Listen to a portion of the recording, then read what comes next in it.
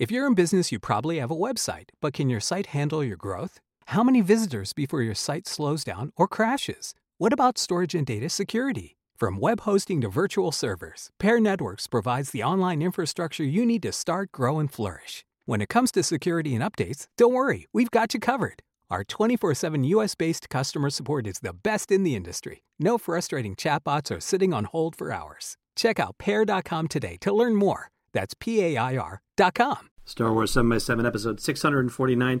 Today we're going to continue our look at Finn's journey in Before the Awakening, the novel by Greg Rucka, and pull out some of the more interesting factoids and details that show up in that story. Punch it, Chewie.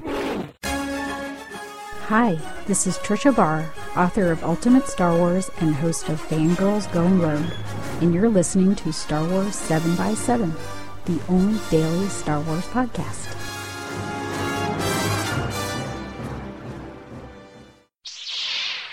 Hey, Rebel Rouser. Welcome to Star Wars 7x7. I'm your host, Alan Voivod, and there's a lot of interesting stuff that comes up about Finn as a character and about the First Order and its capabilities inside his section of the Before the Awakening book, and we're going to flag some of those for you today. And let's start with talking about Finn's character himself. So it's really kind of interesting how he is portrayed. He is shown as being one of the top troopers in the First Order, that he's always performing in the top 1% of his class. Of any other cadets, he's absolutely doing fantastic, and he's looked at for officer status, and unfortunately it makes him more serious and actually makes him sort of be apart from his fellow troopers, as opposed to the rest of the guys in his fire team, which are zeros and nines and slip. They have nicknames, but he's never actually been given a nickname. He's just 87 if anybody wants to say his name more quickly, because FN2187 is a mouthful. So he's already going through feelings of being different from everyone else, and one of the things that's really kind of nice is that he understands the uniforms that the First Order have, and the uniformity and the conformity and all that, but it also says that he takes pleasure in the variety and the diversity of his fellow troopers when he actually gets to see them with their helmets off. And that's certainly not the way you would expect a First Order trooper to be thinking about his fellow comrades in arms. So, yeah, definitely different right from the start. And it actually causes him problems. Like, he's beginning to, focus on the fact that he is different. And it's sort of becoming I don't want to call it a vicious cycle, I guess, because it ultimately ended up getting him away from the First Order, so it ended up being a good thing. But it was kind of a vicious circle in that he was already sort of different, in that he was high-performing, and it kind of set him apart. And so then as he got set apart, he started thinking about himself being different, and he felt himself being set apart, and it just continued to feed that whole separateness from him until the point at which he just felt like it wasn't his thing after all, that he was just not cut out for being a part of the First Order. He winds up being, somebody who feels like an outsider and who doesn't belong. And this is the only thing he's really ever known. The book says that he has little in the way of memory before his time being a part of the First Order. And if there is a hint about his origin, then it is so deeply buried that we won't know it until his origin is finally revealed, and then they can say, oh yeah, and we dropped this hint about it in Before the Awakening. So if it's there, then it's a real deep hint and we don't know it yet.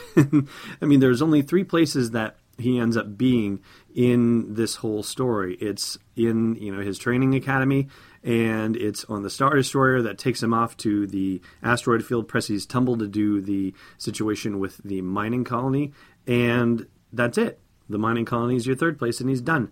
It's all within a very narrow First Order world. And the First Order world includes morale sessions that happen twice a day, where General Hux is lecturing them, more often than not it's General Hux, is lecturing them on the terrible things that the Republic is doing, and they will show news feed stuff of how horrible conditions are on some planets, and then they may include a success story about how the First Order ended up bringing food to a starving planet and a starving people, for example. And as for other First Order things that are worthy of note, so the training thing that they have actually allows for full-scale recreations of places. Like, for example, I don't know a better example to give you of this than the holodeck from Star Trek The Next Generation, where you could say, like, like Data used to pretend to be Sherlock Holmes, and so he would pick, London at the time of Sherlock Holmes, and it would give you a faithful recreation of London that you could exist in and roleplay in. It's the same thing that they have for the First Order for their training of the cadets. And their stormtrooper uniforms, like the data that's passing through the feeds on the helmet, aside from being able to, when you look at a particular stormtrooper, to get an ID tag that shows up that says which stormtrooper it is, but you get all sorts of heads-up display stuff, and it's also transmitting a bunch of stuff outside. So, for example, when Captain Phasma does her evaluation of Finn and his fire team, she notes that one of the troopers had an elevated heart rate, like beyond the range that he was supposed to have had, and so she prescribes extra workout regimens for him so that way he can learn to be able to exercise at the level that he needs to while still maintaining a proper heart rate. And it even has dietary change recommendations for him as well that are just going to get implemented, and that it's just, no choice. Like, all right, we see you're lagging behind on things, so here's your new food regimen. And one last tidbit I wanted to share from the story with you is that there's a race of creatures called the Abednedo, and yeah, that's going to apply to our trivia question answer in just a moment.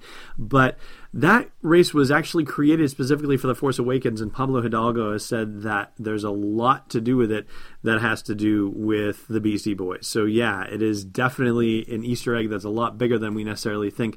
Abednedo has to do, of course, with another Beastie Boys song where they're singing Shadrach, Meshach, and Abednego. But anyway, that is the species of creature that gets into Finn's sights that he's looking at the mining colony, and where he first can't pull the trigger on an innocent creature, or an innocent sentient being, I guess I should say.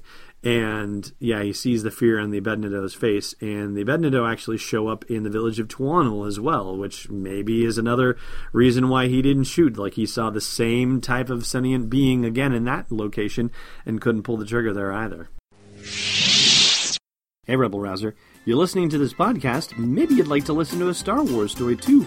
Luckily, we've got just the thing for you. We've partnered with Audible to give you a free download and a free 30-day trial of their awesome service.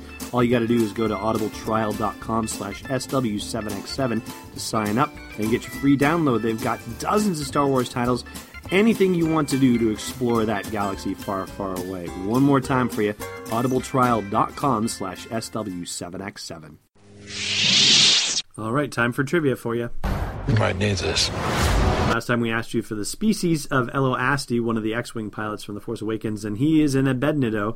And yes, by the way, the actual reference and the biblical reference is Abednego with a G, but they've changed it to a D for The Force Awakens species that gets created for the first time.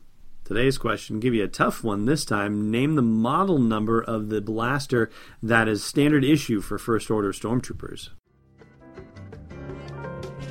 Thanks for listening to another episode of Star Wars 7x7. And hey, before you test out your new robot hand, check out SW7X7.com for show notes, links, photos, videos, and more. And we'll be able to do even more with the show for you with your support at patreon.com/SW7X7. It's not the Rebel Fleet, it's Destiny Unleashed. This podcast is not endorsed or sponsored yet by Lucasfilm Limited, Disney, or 20th Century Fox, and is intended for entertainment and information purposes only. Star Wars, the Star Wars logo, all names and pictures of Star Wars characters, vehicles, and any other Star Wars-related items are registered trademarks and/or copyrights of Lucasfilm Limited or their respective trademark and copyright holders. May the Force be with them. All original content is copyright 2016 Star Wars 7x7. We hope you love it.